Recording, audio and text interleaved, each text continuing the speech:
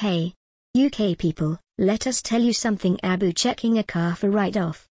Perform a car written-off check before finalizing a second-hand car deal. It is mandatory to ensure that the car is in a safe driving condition. The easiest way to be sure about the driving condition of a car is to conduct a car write-off check. To find it out, check the insurance papers of the car that you are interested to drive home. However, to know if a car had been repaired after being written off and declared safe to be driven on the road, check its vehicle registration certificate. Besides, you should also run a check through the insurance database and official write-off vehicle register to determine if the car has been declared as write-off by an insurance company any time in the past. In this regard, you can also take help of a popular online car history check portal. If it is found to be written off by any insurer, it has either suffered severe damage after an accident and is unsafe to reappear on roads, or is still fit to drive but the repair cost is more than its overall value.